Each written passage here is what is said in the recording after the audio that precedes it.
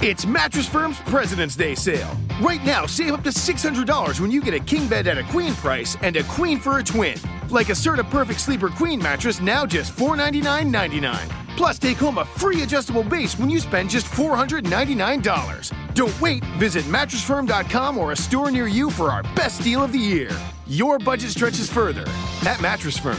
Offer valid with qualifying purchase. Restrictions apply. Valid at participating locations only. For offer details, visit MattressFirm.com/sale.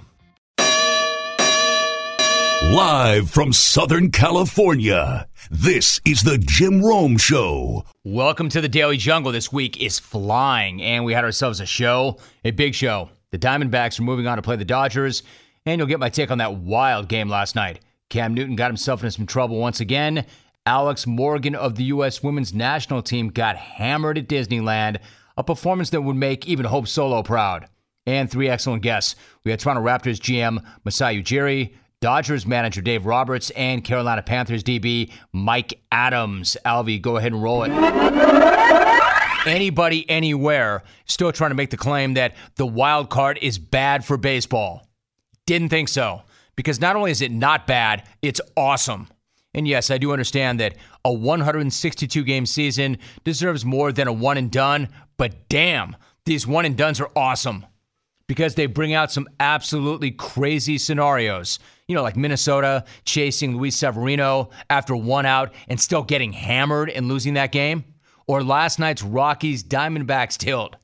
Because just like the AL wildcard game, the fireworks started early, like when Paul Goldschmidt did this in the first inning. Gray out of the stretch, has his side. And the pitch on the way, and Goldie swings. High fly ball, deep left field. Warning track wall. Touch him on Goldie. A 3-run homer. 3-0 Diamondbacks. Diamondbacks radio. Hey, be honest, you thought that game was over right then? And you really thought it was over when they stretched that lead to 4-0 in the second, with Zach Greinke dealing on the mound. You may have even thought about switching off the game when Daniel Descalso did this in the bottom of the third. The 1-1 pitch on the way to Descalso. High fly ball, deep right field. There she goes. 2-run homer Descalso. 6-0 D-backs. So at that point, you're probably changing channels, right? Well, if you did that, you don't know the Rockies or Bud Black or wildcard games because it was only getting started. There was no way that Colorado was going to grind for 162 games and then just lay down or mail it in after 3 innings, and they didn't. Instead, the Rocks did what they've done all season long. They went to work. One hit after another in the fourth. They knock out Greinke, and before the inning's over, it's a 6-4 game. And if that's not one and done, you don't get the kind of drama and tension. You don't get something like Arizona using likely LDS Game 1 starter Robbie Ray, because if you don't win this one, there is no LDS Game 1. So Colorado keeps on chipping away. They get it to 6-5 with 2 outs in the 7th. And Diamondbacks manager Torey Lovullo turns to Archie Bradley, who got the final out. And that was just the start of the Archie Bradley show, because this guy comes up in the bottom of the 7th with a bat in his hands. 2 on, 2 out, and then the most amazing thing ever happened. Here's Neshek's pitch, and Archie shot to left center field. That's going to gap it all the way to the wall. 2 runs are going to score. Archie's into second. He's not going to stop. Here he comes to third. He slides in safely with a triple. Archie Bradley. 8-5 D-backs. An incredible moment. We're talking about a career .098 hitter. Archie Bradley ripping a triple to deep left center and driving in a couple of runs. 2-out hits will get you to heaven. And that one made Archie Bradley an even bigger legend, if that was possible. I'm going to say this guy went down to get that pitch is an understatement. He was one knee down, Adrian Beltre style, and he drove it to the wall. That ball took off, and then Archie Bradley took off. Now, the smart thing might have been to stop at second base, save his legs for pitching the next inning. But one-and-dones aren't about the smart thing. They're about going all out. They're about Archie Bradley. If anybody is worth a government, it's Archie Bradley. Except that his government, Archie N. Bradley. It's not Archibald or Archer or Archerd or Archimedes. He's listed as just Archie, which is pretty awesome. Almost as awesome as this guy sliding into third base, jumping up, ripping off his helmet, and staring at the dugout and the stands, his massive beard rustling gently in the breeze that he left from sprinting around the bases. 8-5 Diamondbacks after 7. It should have ended the game. If it ended there, that would have been one of the all-time great games. But it didn't end it because the Rockies kept on doing their thing. And with Bradley a little tired and a little winded for taking that extra base on the mound, Nolan Arenado goes deep. Trevor Story follows him right after that. Suddenly it's 8-7. So Arizona's got to dig deep, and they did. They get it to 11-7, but still Colorado would not go away. Ian Desmond singles to start off the top of the ninth, and it felt like here we go again. And he did score. But eventually, Fernando Rodney ended that game at 11-8, ended the Rockies season, and then set off a celebration for the Diamondbacks. Yeah, I know. A champagne celebration after winning one game is a little bit whack. But when you win one of those games, you soak the room. You've earned it. Take it from Arch. Quote, "Today's awesome. Trust me, I'm really pumped we're moving on. This is what you dream about. But at some point tonight, we're going to turn the page and realize this was one step of the process, one step of what we want to accomplish, and now it's about going to play the Dodgers and finding a way to beat them." End quote. It's a hell of a win.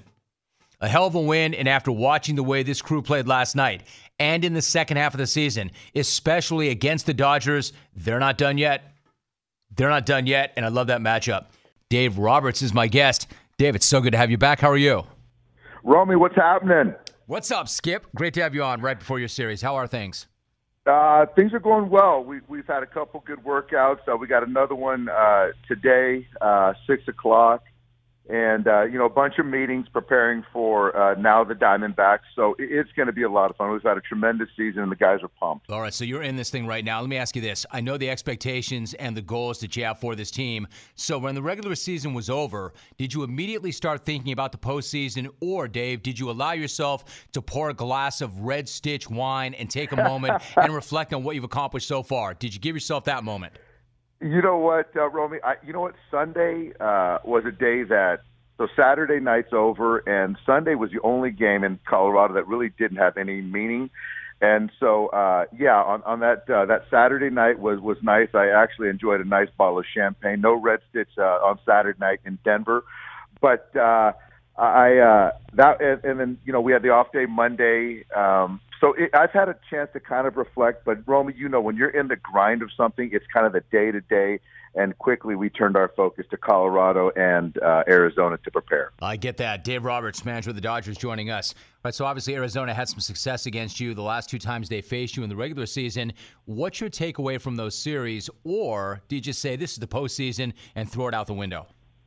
I think it's one of those things that obviously the familiarity, we know each other really well, and they're a heck of a ball club. Torey Lovullo, former Bruin, done a great job with those guys in his first go at this, and I just really don't think that the regular season has any bearing outside of knowing each other's tendencies and personnel. It comes down to execution and who plays better, and I know in game one we've got Clayton going. We've got Richo going in game two. So if we pitch better and play better, then I like our chances. All right, so you've got Clayton going tomorrow, and for a long time, Dave, there was that rap about Kershaw and the postseason, and then he did what he did against the Nationals last year, and he buried that once and for all. This is a guy who has absolutely nothing left to prove, but when you're around him, do you feel like he approaches it like he's got a lot to prove? Yeah, I do. And I don't think it's necessarily something to prove, Romy. I think it's more of this guy has nothing else that he's done. He's done everything in the game personally, but he wants to win a championship, so he's chasing that title. And so that narrative with him in the postseason, I think that we put the kibosh, or he put the kibosh to that. And you look at the modern day, Romy, how many guys pitch on short rest, and it's only Clayton standing alone. But he's not going to make any excuses. We're not making excuses. He's our game one starter. He's going to start. If there is a game five, he's not going to go on short rest. But I think his only goal, Romy, is to win a championship. Los Angeles Dodgers manager Dave Roberts joins us once again. Now, the expectation is that Yu Darvish might get the start in Game 3. He's given up one earned run in the last 3 starts. What do you make of what you've seen from him since he arrived in that trade with the Rangers?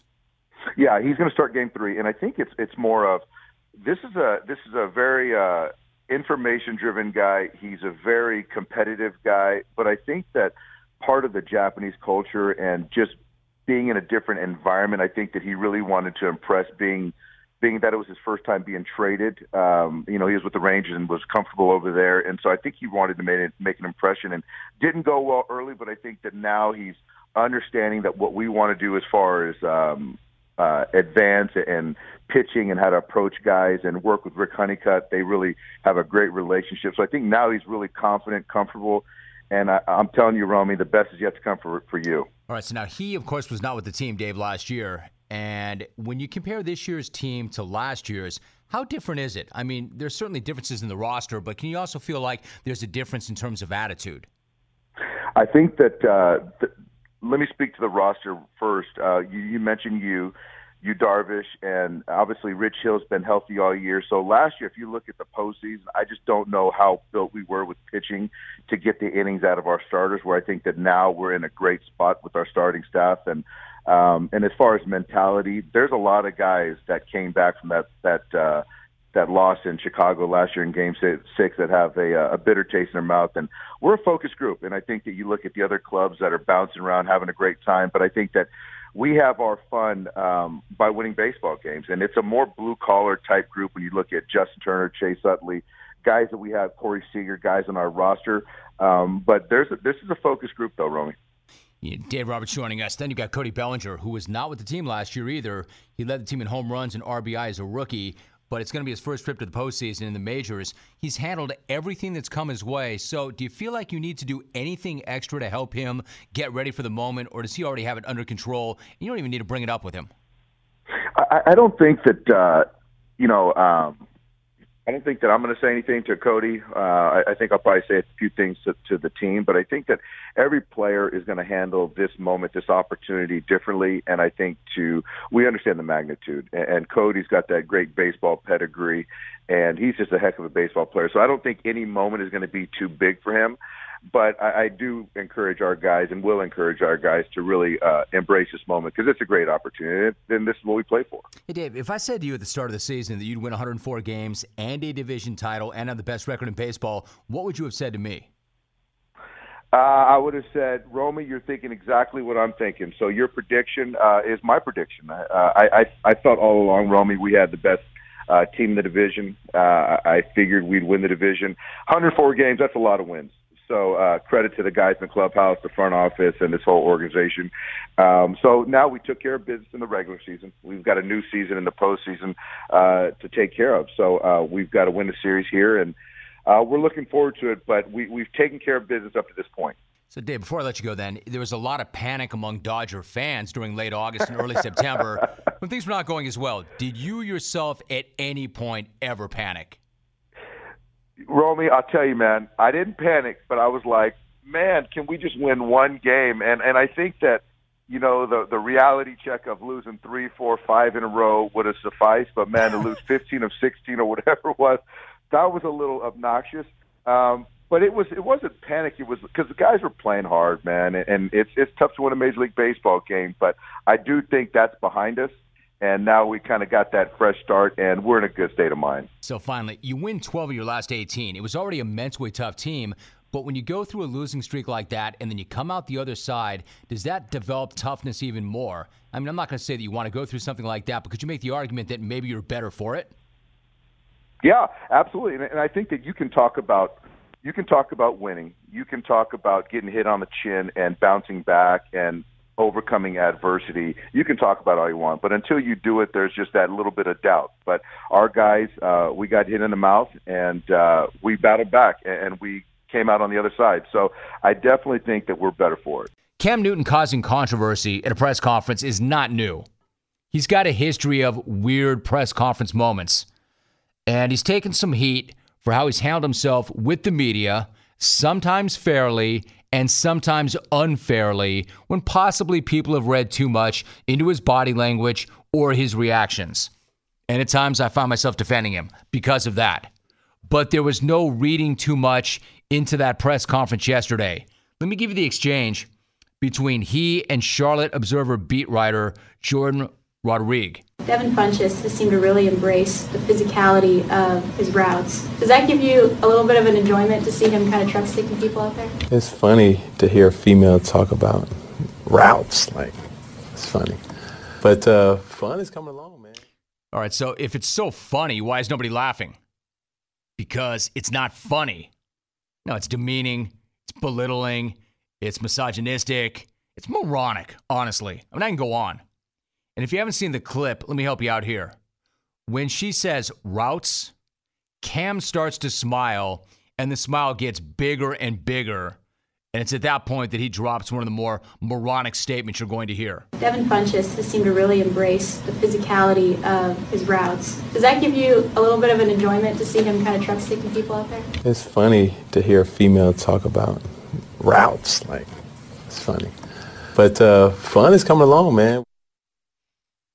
I seriously can't believe that guy made that statement. Why not just chase that with the only route that you should know is the one to the kitchen? That would have been a real gut buster. Hey, be a sweetheart and run a 9 route to make me a sandwich. Oh, and yes, he did call reporters sweetheart back in the day as well.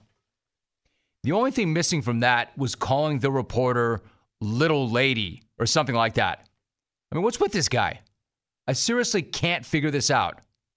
The guy who couldn't stick around after the Super Bowl to do his job with the media thinks it's funny when a member of the media is actually doing her job. Now, I'd say that it's the 21st century, but women were covering this league and covering it well in the 20th century. Would it be funny to hear Amy Trask talk about routes as the CEO of the Oakland Raiders, or Pam Oliver, or Michelle Tafoya, or Andrea Kramer? That'd be hilarious, right, Cam? Here's the truth. Women have been covering the league longer than Cam has been alive, and they've gotten a lot of crap for it. And they've had to fight for that right. And I would have thought that we would have been way past this by now, but obviously we're not. Not if one of the faces of the league, a guy with a ton of endorsements, but one less endorsement. He's already lost one endorsement. A league MVP, no less, is dropping lines like, it's funny to hear a female talk about routes, like, it's funny, end quote. You've screwed up your answer in a press conference when the league jumps in immediately, and the league did, via an email from an NFL spokesman to PFT, quote, the comments are just plain wrong and disrespectful to the exceptional female reporters and all journalists who cover our league. They do not reflect the thinking of the league, end quote. Another good sign that you might be on the wrong side of an issue. Roddy White tweeted out his support for you. And that's exactly what Roddy did. Roddy said, quote, why is people making a fuss about Cam and the woman reporter? He laughed, then answered her question, but it was funny first time for me too, end quote. And then again, Roddy, of course, was the guy who tweeted during the Penn State Jerry Sandusky scandal, quote, I would send my kid there if he wanted to go. He wasn't raping football players.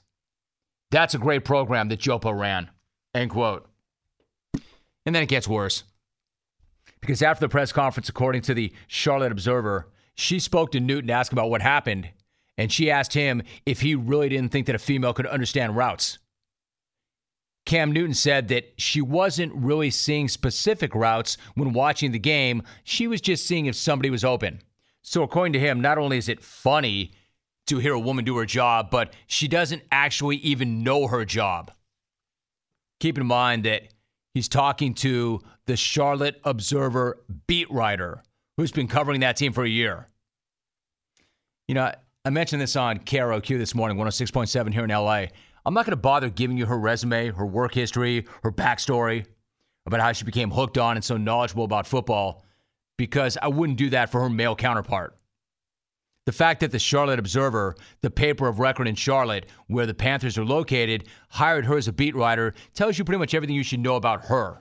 She can do the job, she's doing it, and she'll keep doing it. And Cam should just do his job and learn something from that. In the meantime, this story now breaks. Black Sports Online did some digging and found that she posted some offensive tweets herself years ago. And now she's posted an apology on Twitter after 3 such tweets were found that were posted years ago. In 2 of the tweets, she referenced laughing at racist jokes. In the 3rd, she used the word, it's an N-word, which I can't use here.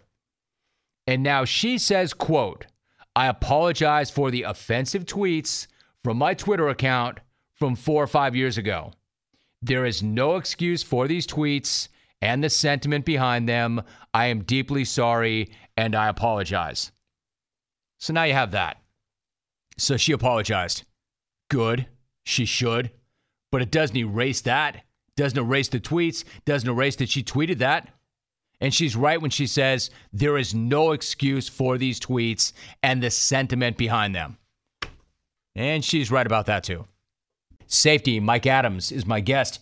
Listen, I know you're focused on the Lions, but can you take me back for a moment to that win over the Patriots in Foxborough? What was going through your mind as Graham Gano went out to kick that game-winning field goal? Just make it. Right. But it was a great game, and it's hard to win in this league, and let alone go up in Foxborough and win it on their turf. That was huge. So I just wanted him to make it, just put it through the uprights. All right, so what's a win like that do for the confidence of this team to go to the defending champ's house and beat them the way you did? Oh, it's definitely a confidence booster. But the thing is, we just there's momentum. We gotta ride it and ride the waves and just keep it going.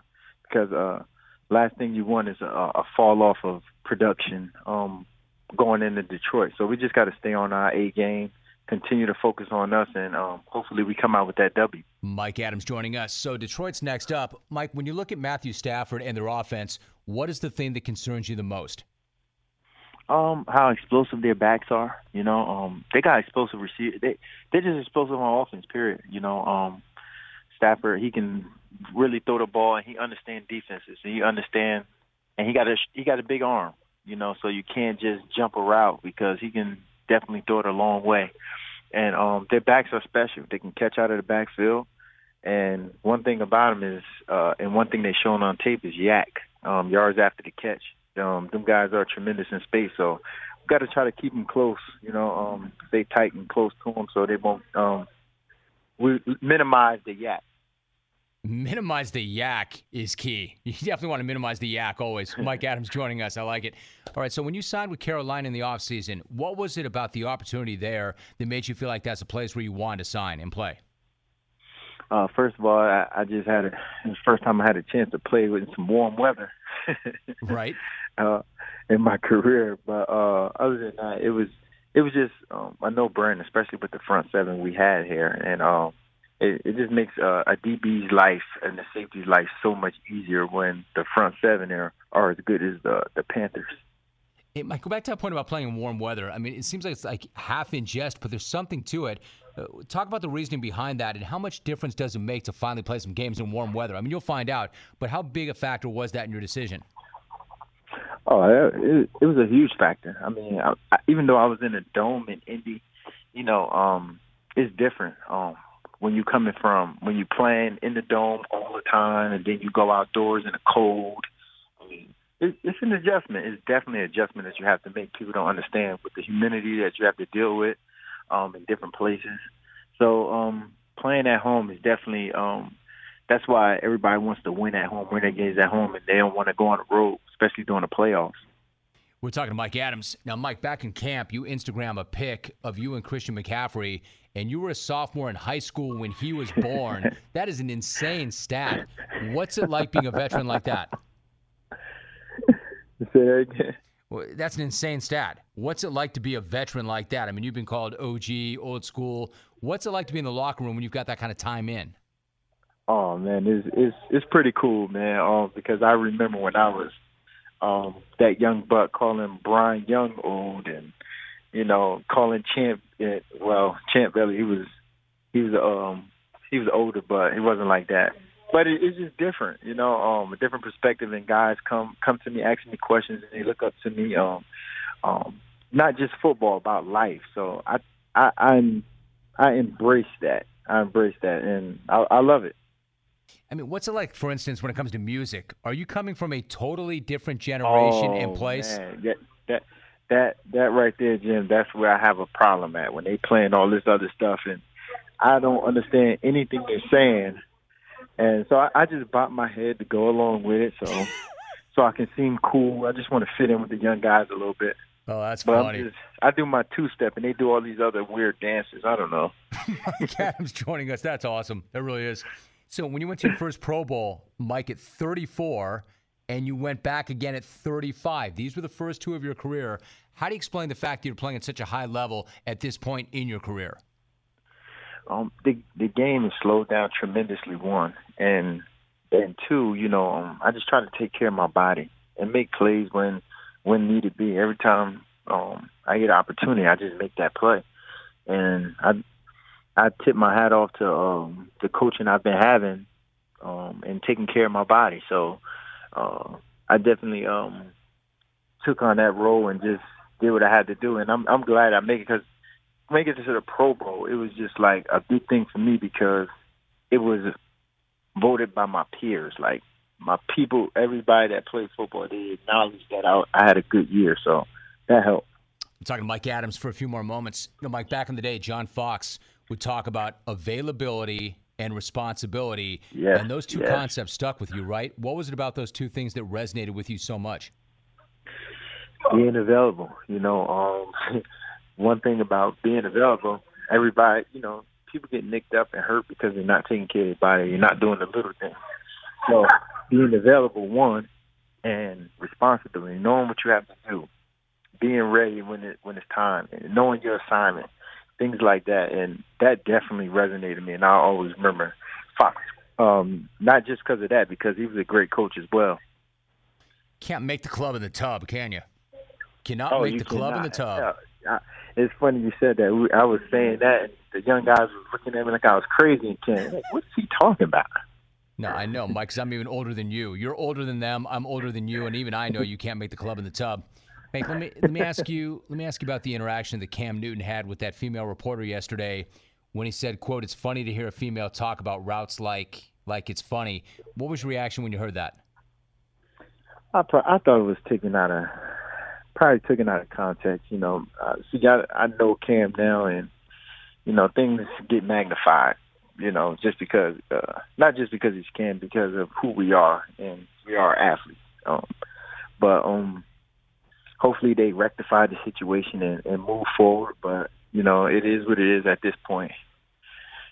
Mike, do you think they took it out of context, or essentially, did he just say that? He said, quote, "It's funny to hear a female talk about routes like it's funny." Is that something you can really take out of context? Possibly, you could. He was laughing and joking. See, I know him, so that's why I think he pulled up. I don't know. I don't want to speculate, but I definitely think so. U.S. national team removed from the most magical place on earth for, quote, being too load ski. And they were. This email says, "Hey, Jimmos, can you imagine how awesome that incident at the Magic Kingdom would have been if one Hope Solo had been there?" Stephen S.A., War Hope Solo. Not even like War Hope Solo being there when that happened, just War Hope Solo. Kind of like war everything she represents. Cowards. All right, so what they're talking about is this. If I'm talking soccer or U.S. women's national team, to be more specific, odds are it's not a good thing. And guess what? It's not. Again.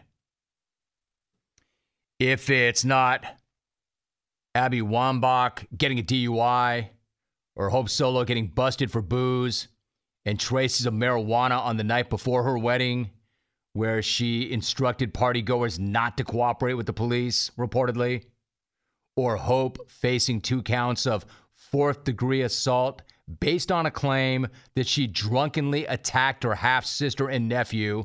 You might remember, that was the time that Hope Solo was going psychotic. Hope Solo was going psychotic. She's beating people up, and we need help. Hey, I don't want to make light of a 911 call, regardless, but can we just say for a minute, can we take a step back? Step off that for a minute. That was her nephew. Her nephew who could not wait to name check her. Like, normally if something like that happens, you don't want to get a family member in trouble, right? especially your famous aunt. This guy's like, Hope Solo, Hopesolo, Hope. Hope Solo. Yes, sir, what's going on? She's going psychotic. Hope Solo is going psychotic. She's beating people up, and we need help. The only thing missing was that middle name and age. Like always shows up in published accounts. Like, I don't even know what her name is. Like, Hope Betsy Solo, 32, Washington State. Hope Amelia Solo, 34, State of Washington. She's going psychotic. Or, I mean, that's not even it, right? Or Hope and hubby Jeremy Stevens getting busted for drunkenly joyriding a Team USA van. I mean, it seems like every time I talk about the U.S. women's national team, it's because one of them is getting mugshotted or DUI'd, or now, as these emailers referenced, and this is not something I even wanted to get into necessarily, but you kept emailing about it, or getting kicked out of Disney World's Epcot Center. According to the Orlando Sentinel, Alex Morgan and 5 others were kicked out of Epcot after Epcot managers told police they were, quote, impaired and verbally aggressive. A deputy also wrote the following about Morgan, quote, I observed a white female who was later identified as Alexandria Morgan, yelling, screaming, and taking video and possibly pictures. She appeared to be highly impaired, end quote. And for lack of a better term, and here's the kicker, the deputy also added that Morgan was heard making, quote, a loud verbal statement that she knows the Orlando SWAT team. Whoa, hold up now. Wait a minute. It's one thing to drop a do you know who I am bomb on the 5-0, but this is something totally different. She went with the I know the Orlando SWAT team. She threw that card. Not you know who I am. Do you know who I am? Instead, I know the Orlando SWAT team. I mean, at that point, why are they still talking to her? At that point, why is there any issue? Why didn't you say you knew the Orlando SWAT team? In that case, you just go right ahead. You go right ahead and you continue to twerk on Mickey Mouse. You continue to act like a drunken mess as you ride Spaceship Earth. Go right ahead. Puke all over the Hall of Presidents. We didn't know that you knew the Orlando SWAT team. Why didn't you say so? Since when did Disney flip from the happiest place on earth to the humble, braggiest place on earth? Then again, I'd like to call that a humble brag, but it wasn't that humble. And is claiming to know the SWAT team really even a brag? That'd be like being escorted out of an NBA game and claiming, hey, I know Air Bud. Look, of all the bad looks our country women or this country's women's soccer team has gotten over the years, and there have been some good ones. I don't want to say there haven't been good ones because there have been, but there have been some really bad ones. This one's right there. Right there. Well, if you take out anything having to do with Hope Solo, take all that stuff out, and then I would say this one's right there. Next time, instead, hit the Mickey police with do you know who I am? Do that, and then just fast pass your way onto Test Track or something. I know the SWAT team. All right. Back off. You're in before the end of the hour. What's up? Yes, Hope Solo is going psychotic. She's beating people up. We need help, Dad. We need help. Masai Ujiri is my guest. Let me ask you about training camp. It's underway. You're a couple of games into the preseason. How is camp going, and what do you make of what you've seen from your team so far? I think it's gone well. We had a really good training camp in Victoria, and then we went on to Hawaii. I left the team after a day and a half. I saw the first game. I'm happy I didn't see the second one there because we didn't play so well. But a couple of our guys, Kyle, Norm, a couple other guys didn't play. So I'll blame it on that. But it's still preseason. I think we're gelling. We're trying to play a little bit faster, take a few more threes, and try and get acquainted to a couple of the new guys, CJ Miles.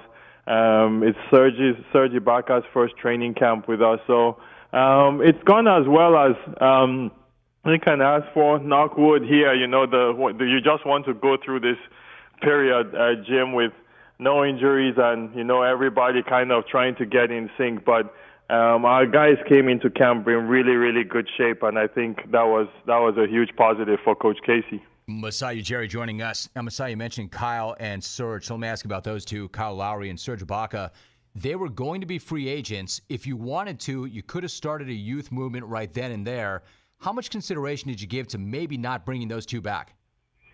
We looked at all possible scenarios and what was good for our team. And honestly, Jim, we looked at where we are as a team and kind of where we've been the last couple of years and felt that, owing it to these guys, whether it's Casey, whether it's Kyle, whether it's DeMar, just keep, trying, for the next couple of years and see where we go. This time around, we're going to try and develop our young guys as we go and try and win, which is a difficult thing to do sometimes. But I think the core of the team, have proved that they can at least win consistently. And now the issue is not winning; is how do you get to that championship level? And that's a tough place to get to in the NBA. And we'll keep trying. So, and we knew two of those guys were a big part of maybe making that try with Serge Ibaka and signing Kyle Lowry too. We're talking Toronto Raptors basketball. The president of the team, Masai Ujiri, joins us. Now, you have been consistent. In fact, you've been one of the top 3 teams in the East consistently, but there's been some pretty significant change in the conference. So when you look at the Cavs offseason and their changes, plus the fact that Boston is going to integrate some new pieces, does it feel to you like there's an opportunity right now? I think all those teams are going to do what they have to do, and that was a pretty interesting trade, surprising, I'm sure for a lot of people, that it was done between those two teams. So when trades are done like that, teams like us hope that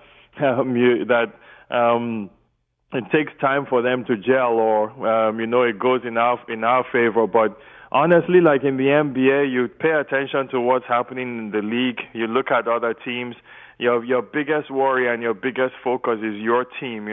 So our focus is on our team and how we build going into the season in a couple of weeks. So honestly, those teams, they're great teams, but they're going to be great teams in the league. And if you continue being too concerned about that, you never make the progress that you want, So our job is to beat them, and that's what we're going to try to do. Masai, it seems to me on that very point that you could look at Golden State and you can look at the Cavaliers and the way they've dominated their respective conferences, and maybe, you might, or you could say, hey, we have to just wait for these guys either to age out or to let that run play out because we just can't go head-to-head with them. It seems to me you've never been that kind of guy. That when you see teams like that, does the challenge of beating the Cavaliers or Boston or Golden State, does that fire you up and motivate you even more as opposed to just waiting for them to go away? Yeah, well, I wouldn't put Boston in that category, honestly, Jim. Those with Cleveland and Golden State have won, so...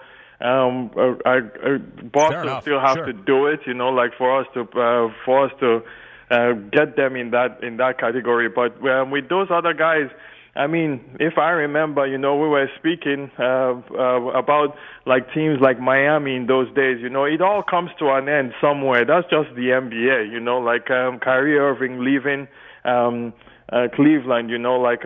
Those things. Isaiah Thomas. It almost felt like something was, it just felt like Boston was coming, and then this happened. So there are many things. I'm not saying good or bad, but there are many things in the NBA that could happen, so we don't, from my position, we honestly don't look at it as, those great teams and we'll just wait for them, you have to try and beat them. You have to try and destabilize. You have to, that's our work. That's why we're here. And, we're not backing down from any of those guys. And I know all the other teams are going to try and beat them, too.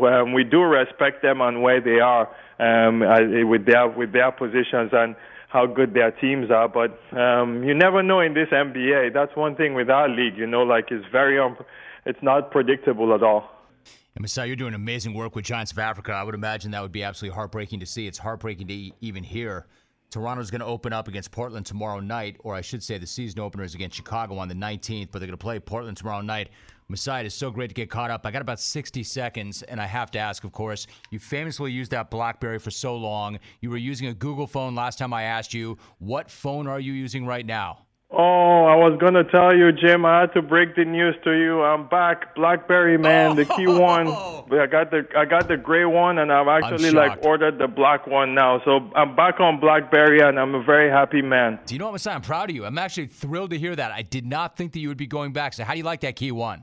I love it. It's a slick phone. It looks good too. So I'm trying to look slick and it works well. So I love it. It works really good. I have to ask you really quickly, that physical keyboard, do you find yourself typing faster, or did you have to get acclimated to it once again? Nah, faster. I'm sure it's like that for you too. Once BlackBerry, it lives in you forever. As soon as you get it back, you just start typing right away. So it's been great to have it back. Case Savage in Texas. Let's go to the phones. Case Savage, what's going on? Hey, Rome. What's happening, partner? What's up, partner? How you doing, Caitlin? I'm doing well. How are you? Great. Everything's good here. Good. Well, I'm coming for Cam, the idiot man. Is it funny that I can shoot, skin, and quarter my own buck?